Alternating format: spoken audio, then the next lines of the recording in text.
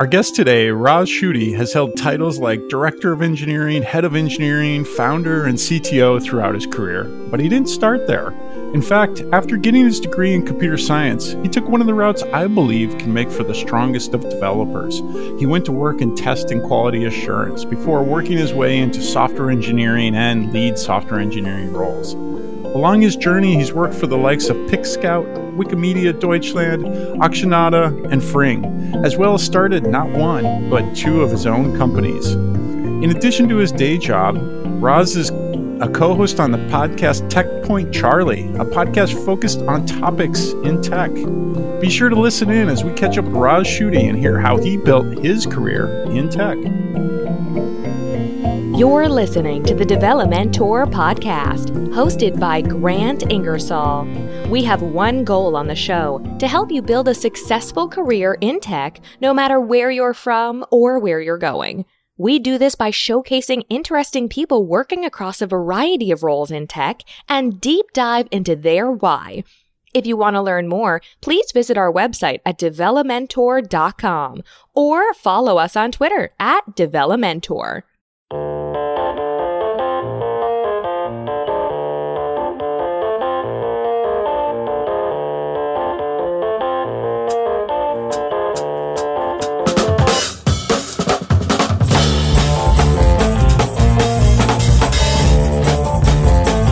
Hey, Roz, great to have you on the show.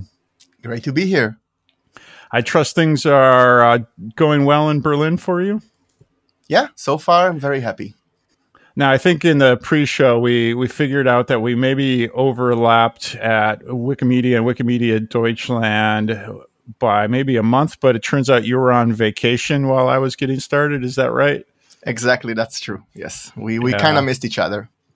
Yeah, that's too bad. It would have been nice to meet in person. I know I was in Berlin for WikiDataCon, which I think was just maybe a month or two after I started. So we could have actually met in person had we had the opportunity. And I am assuming probably you were also in the technical conference in Atlanta, and I was supposed to go there as well. Yeah, I was part of the organizers. Yeah, that's fantastic. Well, and of course, Berlin is one of my favorite cities in the world. I've been there many times. I've spoken at one of my favorite conferences there a number of times called Berlin Buzzwords. So I'm sure we probably know a number of people who live and work in tech in Berlin. Yeah, I assume so. Well, so why don't we jump in and kick things off here, Roz? I would love to hear how you got your start in tech. What inspired you to go get that degree in computer science? Wow, I think I have a relatively boring story in that regards. I think a lot of the tech people kind of have a similar story. I just started writing code as a kid. I don't know, I loved it. I started learning Pascal in school when I was like 13. I was a swimmer, but when I turned 15, I realized that I'm not going to be an Olympic swimmer, and why waste a whole lot of hours in suffering. And kind of became a hobby of mine, just to write nonsense stuff with a console. It was obvious to me when I'm starting university, it's going to be in computer science.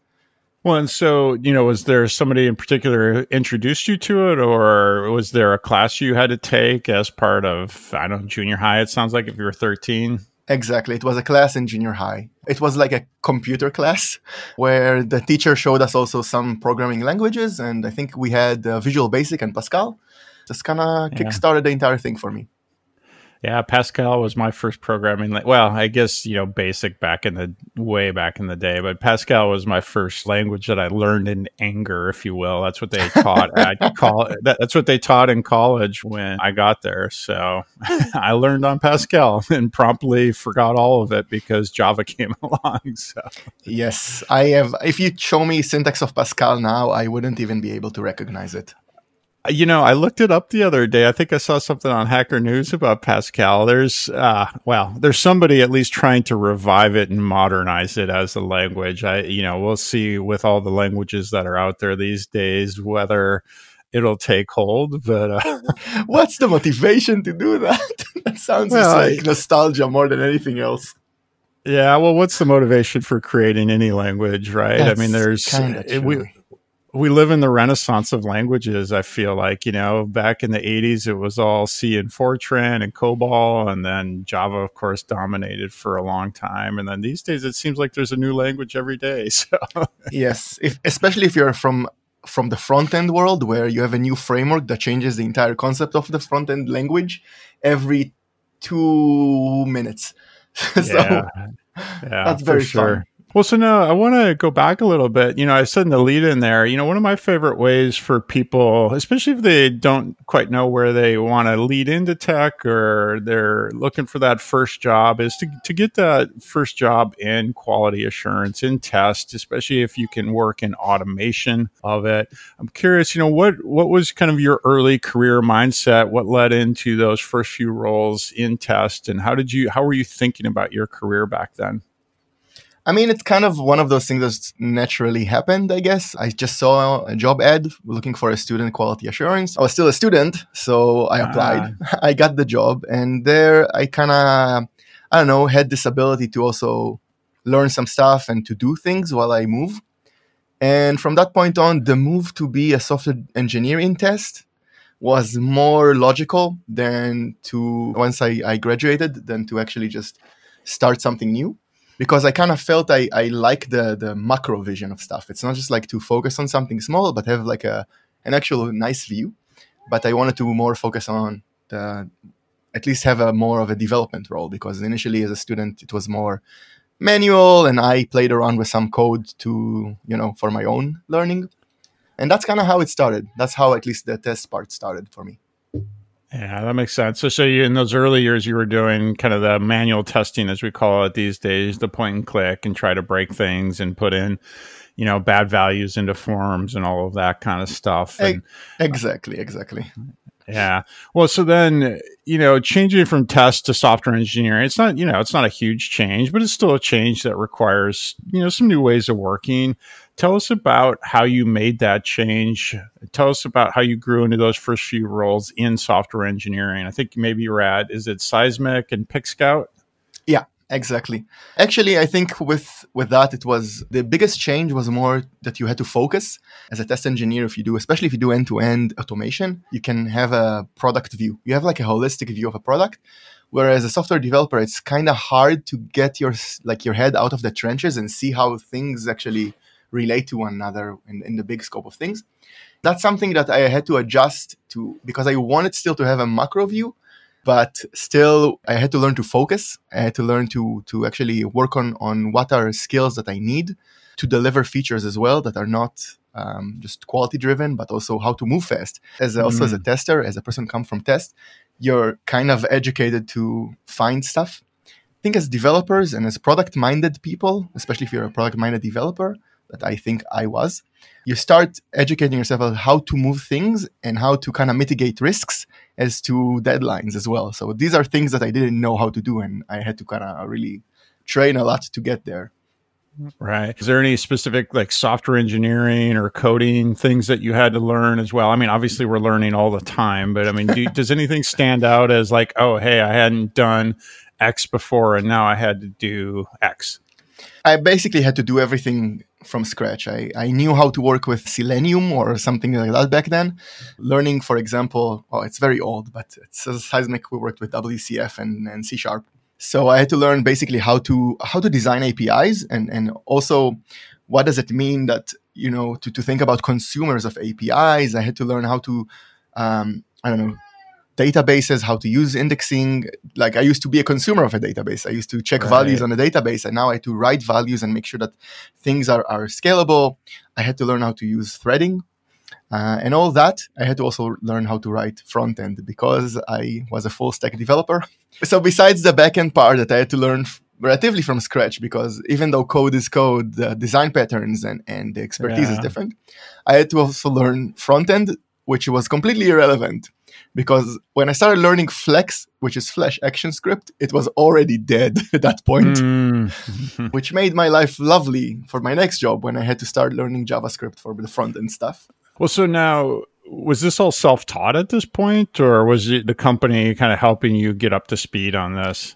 It was mostly self-taught in a sense where, of course, the company I worked for, Seismic, had a really good team and manager, and they set like a really good system for me where every task that I would do kind of fits into the skill that only just pushing me a bit higher than what I am right now.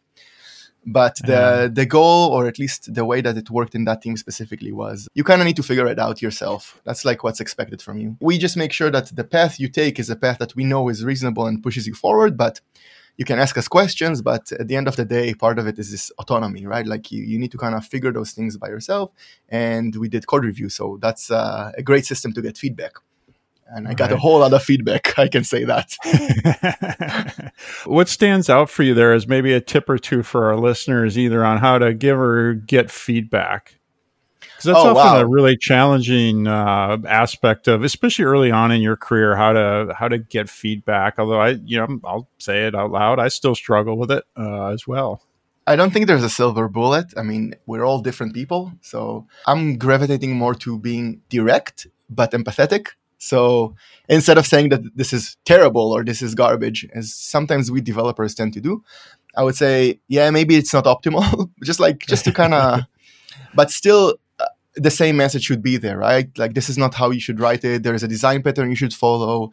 Maybe take a look at this code, or maybe we can sit together, but write comments that are direct. And I think also something that we lost in today's era, which I don't think we do anymore, but we did 10 years ago at least, or 15, is we actually did code reviews together. I used to sit with a senior developer and we walked through the code together, and I saw how he or she kind of went through the code from the tests, for example, to the features, asked me about stuff. And at the end of the day, you saw that also there is this, like, we shouldn't bike shed. I think a lot of the times when do those things and we give feedback for everything we see that is wrong. But at some point, we also need to say, but yeah, like 70% of that feedback specifically, it's not for this thing that we're talking about. Just take into account for real life. And 30%, that's what I wanted to fix. It's like this 1, 2, 3 things. Yeah, I think one of the words we've been using lately around the feedback loop is, so certainly direct, but also productive, I think is a better term than some of the other ones around there, like civility, et cetera. Sure. I mean, you should bring a certain amount of respect to the feedback that you're giving, but you want it to be productive. I think that's what you're getting at is, let's not waste time on all the, hey, you're dumb or whatever. Let's be productive. Let's focus on getting it figured out and go from there. So Roz, somewhere in the middle of all this, at least on paper, I think I see two pretty significant things happening. And I'm not really sure on the order here, but I'd love to hear more about it. One, it looks like you moved from Israel to Berlin. And then you also started your own company, which I believe was called AutoMine. Tell me about those two inflection points in your life and your career. So AutoMine is something I actually started in Israel. It was while working, I realized that I've accumulated a whole lot of experience as a person coming from test engineering into Israel, basically, which is a startup type of nation. So you had a lot of startups growing, and they had growing pains. And as a developer, as a senior developer back then already, that had a test mindset, I thought I had a really good clue about how to help companies kind of adjust from that early on stage, we do everything we want, we break production, it doesn't matter, into a stage where, now we actually have users, we have customers who are paying. Those mistakes are more costly. And how can we also scale without adding more people all the time? Because, more features you add, more regression you need to do. It was a crazy experience. I think that was also a realization that I am not a business person. And that's a good thing that I was, at some point, I had a co-founder joining me to take over the business part of things. But in the end, we kind of shut down when I moved to Berlin because it just didn't work out anymore if I'm remote. Gotcha. I suppose back then, too, remote wasn't as easy, and you weren't like all within the EU, so it might be easier if you were all within the EU zone or something like that. But so then you moved to Berlin as well, which obviously, people move all the time, but I'm curious what spurred that. Was it for an opportunity? Was there something else going on? I just love Berlin. I moved for Berlin.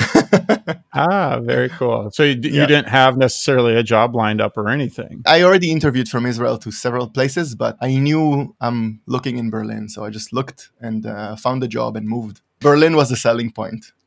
Yeah, I know it's a fantastic city. When we can travel again internationally, I of course recommend Yes. everybody visit Berlin. Although it's been amazing how much it's changed and grown over the say the past 10 years, especially the tech industry there. It's pretty fascinating to see the startup culture that's now in Berlin. Yes, it wasn't here. I mean, I moved to Berlin 6.5 years ago. It wasn't as big as it is today.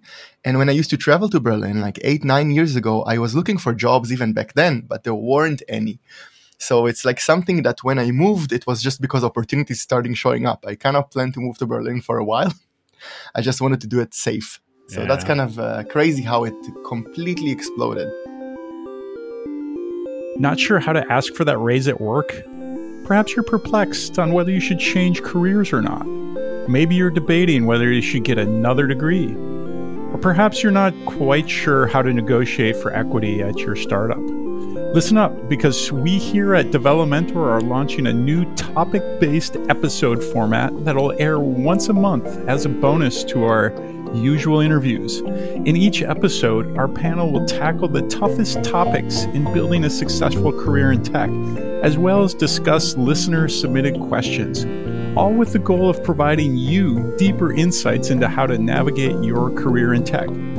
So if you have a question on your career that you'd like answered, drop us a note and we just might answer your question on air. Head over to developmentor.com/questions and fill out the form to submit your question, or you can drop us an email at hello@developmentor.com. If your question is chosen to be read on air, we'll send you a thank you gift. Be sure to hit subscribe on your favorite podcast player to catch our new monthly bonus episodes, as well as all of our regularly scheduled interviews.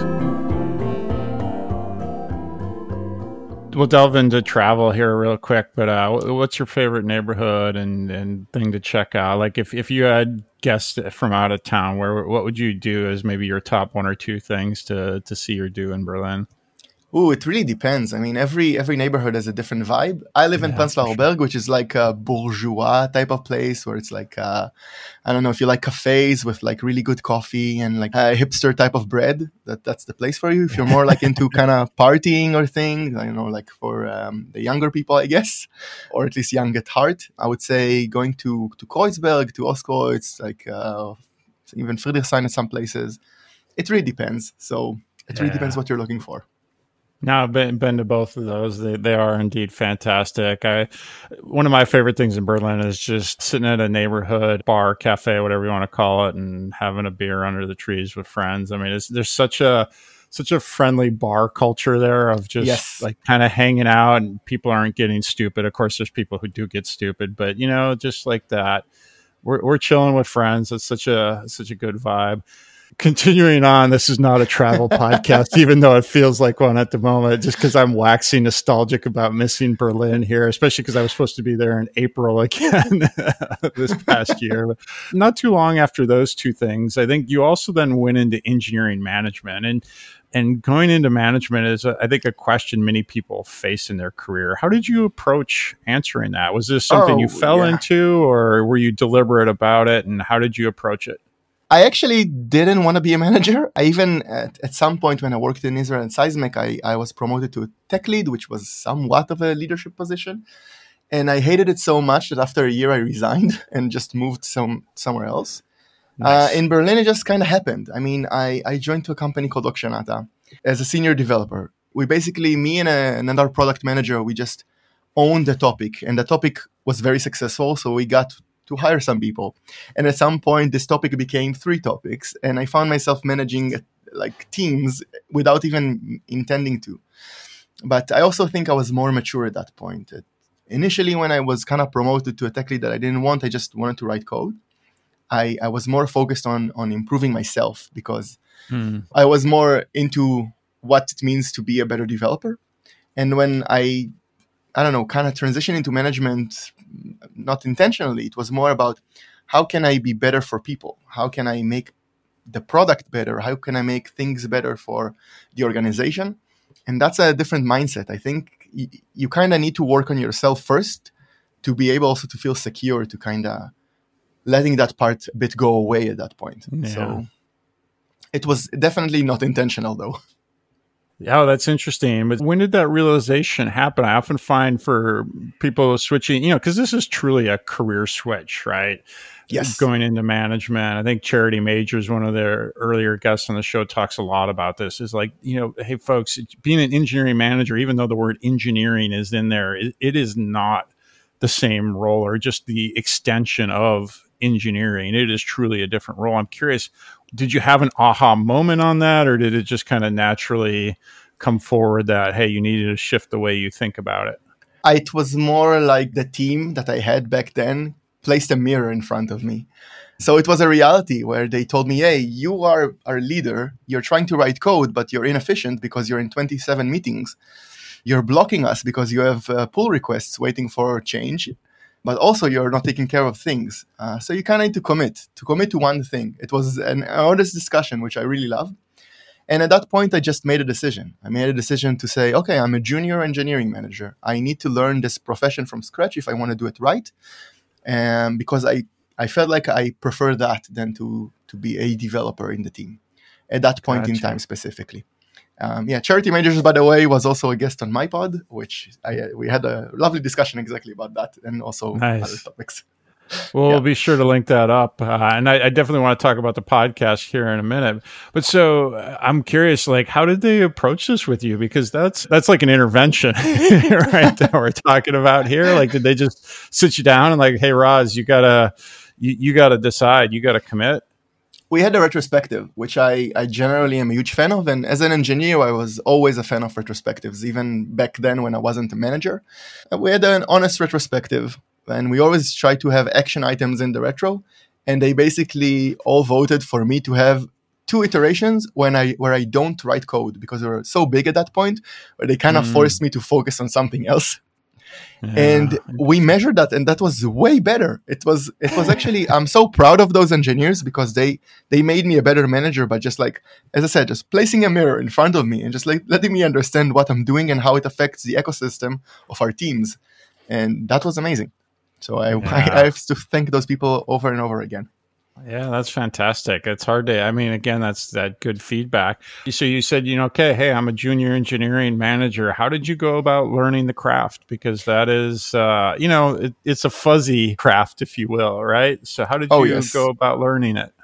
Generally, I just, as I did anything else, I guess, a lot of it is reading. You kind of need to, as we were developers, I was reading about design patterns and I was reading about clean code or solid principles. As a manager, you start reading about management and then trying to figure out who you are in this. I can say as a developer, reading clean code was nice, but I never really prioritized that over delivery, right? So as a manager, you can read about different techniques and styles, and you kind of need to understand who you are in this ecosystem and who you are as a person. And I think maybe one of the things that are difficult, or at least were difficult for me in the beginning, is I always try to emulate. I have this manager that was one of my first ones. It was amazing, but I'm not him. And initially I tried to be him, but I'm never going to be him, right? Like we have different styles. So I had to find myself and kind of compose who I am from managers I've had, but also from reading and also from my own, self, right? And that's basically how I took that into it. And also experimentation and asking for feedback all the time. And asking for feedback is not just like your managers or something. Also the people you're managing. What can I do better? What haven't I done right? What other managers in your career have done better in this sense? So have an open system with people. And I still do that, I think, till today. And I probably will do it till the end. Yeah. And also kind of not see my manager in the classical hierarchical way, but more as a support system. That helped me a whole lot when I just honestly told myself, this is a supportive role. So what I need to do is to be supportive and to look at things maybe on a broader level and see what's the goalpost, just to make sure that the goalpost stays where it's supposed to stay, because then the team could get there.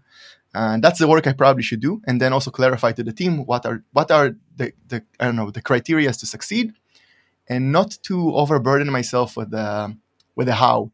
And I guess all managers will admit to that. There is a negative return on investment. As more as you invest on management, you get a negative return on your technical skills.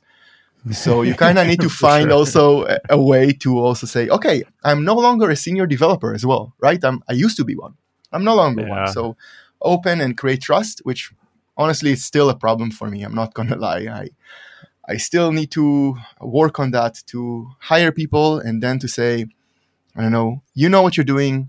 I said the what, you said the how, and I'm moving away. And, once in a while still do some due diligence and rubber duck, but kind of let your voice be I don't know, a 99% of a voice and not 100%, Yeah. and let the development team to have so they have the veto at least, because at the end of the Right. day, I don't know, talking about on-call engineering, they need to wake up in the middle of the night. So Yeah. I always give them that priority to make those decisions. And they need to have the ownership. I like that. Yes. Although, it's interesting because even as an engineering manager and as you go up the chain, I do think it's important that you retain, there still is the word engineering in the title. Oh, yes. And you have to be able to call BS on technical decisions in an appropriate way, right? So ideally you have a team that doesn't require you to do that very often, but you often, you're still in a position where sometimes the decision does need to be made, and because it's 50-50 on which way to go, right? And so you still have to maintain some of those skills, at least in my experience. Totally agree. I'm curious, Roz, on one of your bios, I think you say, you like to talk about engineering culture. And obviously as a manager, director on up the chain, culture is a big part of what you're trying to build. I mean, first off, what in your mind makes for a good engineering culture? And then how do you cultivate that? I would say it's kind of dependent on many things. But for me, one of the things that's super important is being friendly and direct. As I said, kind of empathetic, or maybe kind is the better word. Be kind, but still honest. Because I think honesty and conflicts, they drive better solutions. But if you add animosity or anger into this, then you're no longer talking about a solution. You're just like having a fight. And the other thing is pragmatism. I think sometimes our industry is so stuck into finding the perfect solution. And we all, as developers, we all criticize product people for being waterfall sometimes, right? Oh, you want a perfect solution. But we as developers tend to over-engineer so much. We tend to always try to find the best solution to deliver to production instead of finding a solution and then iterate. And we do the same thing with our engineering as well. So I would say pragmatism is super important, but next to that, honesty and kindness. Yeah, no, that's fantastic. And then, and of course, hiring and then cultivating people into that, making sure they know your values. I think know Indeed. the team's values is so important. Transitioning here, you're a pretty prolific writer. We'll link up your blog and website on Thank here, you. and you're also a podcaster on tech topics. You've got a full-time job. I mean, I think in a similar boat here. But what inspired you to take up all this extra work and do these two things? Like podcasting and writing and a full-time job. Maybe that's also a link between us. So I started the podcast when I was working at Wikimedia. I kind of had a moment at Wikimedia where I was talking about processes. And I heard a lot at Wikimedia about how people hate waterfall. Waterfall is the worst thing ever. And I just quickly gave a nice 15-minute talk about how I called it, let me turn you on to waterfall. And I'm not saying waterfall is right. I'm just saying waterfall was right for the era. And it's talking about how when you shipped stuff back then, you literally shipped it on containers. Like not Docker containers, like actual containers on a ship that shipped hardware. So the cost of actual fixing things on production was very expensive. So it made sense. The only problem with waterfall is it overstayed its welcome. And that's kind of also how I feel generally about it. And I gave a talk and I realized that, I kind of maybe, I don't know, I kind of convinced people I didn't think I would. I talked to my spouse, who's also a product person, and we said, hey, maybe we'll have those conversations we have at home anyhow, right? We talk about product, we talk about engineering in our evenings. Why not once in a while record our coffee talks? And kind of how it spiraled down into this podcast. That takes away so much of my time. Yeah. I love that. Well, and for me, like, I grew up in Waterfall, and a lot of the angst against it is just like the angst against anything, which is there's bad examples of it and there's good examples of it. If you're building a submarine and it's going to take you 5 years to do it, you better be able to have long-term planning. Here's the funny thing about waterfalls, right? They're full of eddies and back currents, and the folds back on itself all over the time, right? They change. Like, waterfall has plenty of room for iteration in it, right? It's just, the consultants can't sell you on it. So therefore it's not the right thing, right? Just like with Agile these days, right? Now Agile's on its way out because the consultants have made their money on it, right? I think I read Martin Fowler when someone asked him about what he thinks about the state of Agile. And he replied, out with the old, in with the new, meaning like Agile is the new waterfall, basically. And I was like, that kind of makes sense. And I think the concept of being agile is kind of odd to me. I mean, in the sense where agile has strict rules that comes from those external companies telling you how to do agile, which is strict as a wall. You have iteration. You have to do those things. 1, 2, 3, 4, 5. And I always thought about it more as being adaptive and attentive, right? Like, what are my goals? What's the right way to move there? Let's do whatever we need to be as efficient as we can. And, you take the benefits and you kind of weigh them against the downsides. Yeah. Newsflash for the entire world here, right? Hot take by Grant and Roz. But, hey, as a team, pick something that works for you, document it, retro it, and and then stick to it. Exactly. I mean, if you tell me what is a process I would start a new team with, I would say just have a retro every 2 weeks and the rest will come. Seriously, I don't need anything else. If you need dailies, have the dailies. If you don't, you'll find yourself writing your dailies. I don't know, if you have a great communication in the team and you don't need to have a point where you talk, all great. I don't care. Have a retro, make sure that you actually iterate, because a team is an immutable object. Everything, any change you will add to the team will change the team. So you have a new person in the team or a person leaving or something, you kind of need to always have a point where you iterate on what works for the team. The rest, I don't really care. I'm as a manager, I care about the delivery, I care about the quality, I care about other things. Honestly, my engineering managers already know that. Once in a while, they talk to me, I want to have a change in the structure. I'm like, I don't know, do whatever you want. Yeah. Well, and document it so that when you add somebody new, they know the principles. Yeah, indeed. Well, so that's a great segue into how you started this show. Coming back to Checkpoint Charlie, obviously love the play on words there with Checkpoint Charlie in Berlin, showing your love of Berlin there. But what's it about? What can our listeners expect? What kind of topics do you cover? What do you all get into on Checkpoint Charlie? It's mostly unscripted. I mean, it's not mostly. It's completely terribly, as the editor, unscripted. So we basically come with a topic that is multifaceted. We try not to talk about one specific thing, but more about how those things work. So Yael, my spouse, she's a product person. We have a data scientist as a host, and we have also another software developer who's not a manager.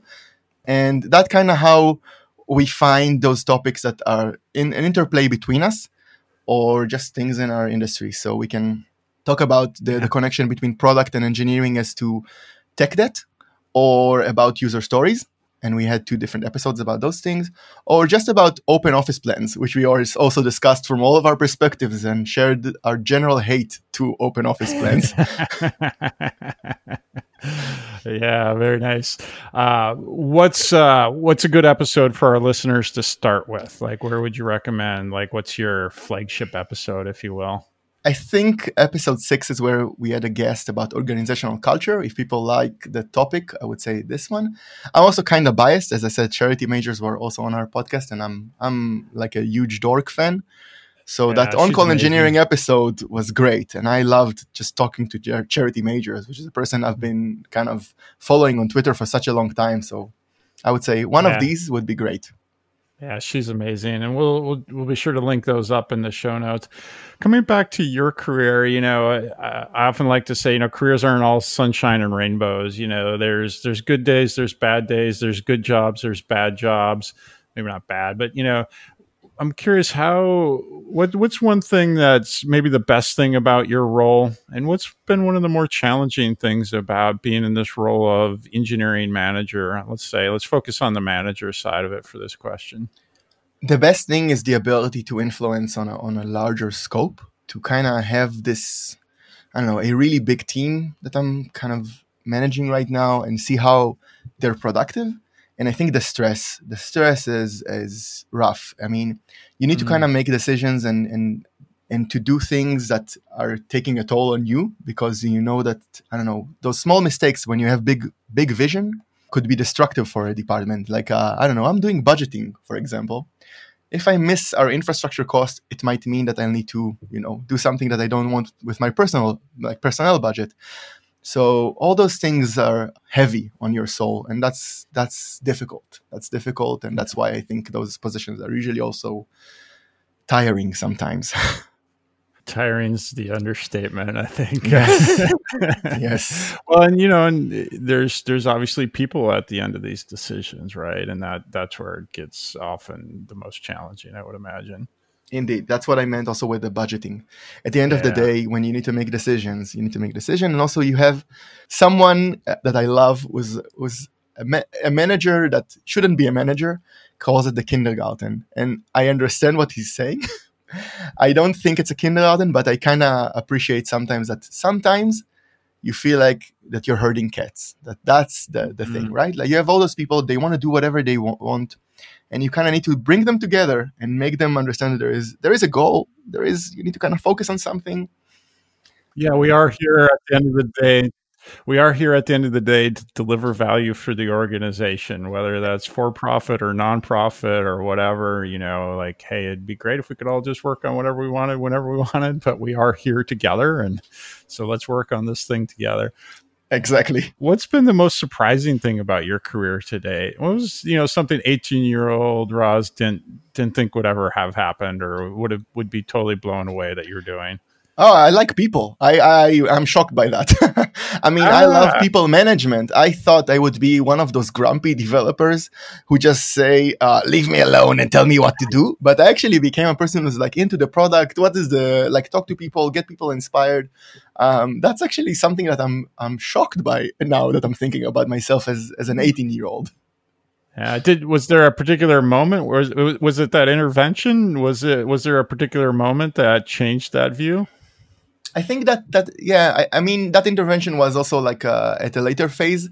When I started hiring people for that team, when I was even a developer in that team, at least in my perspective I started enjoying working with people, because I kind of hired people according to the values I had and what drove that product to be successful. And that's where I kind of realized, oh, wow, I have I don't know, I like that person. I like to work with this person. I like this addition of the person to the culture we had.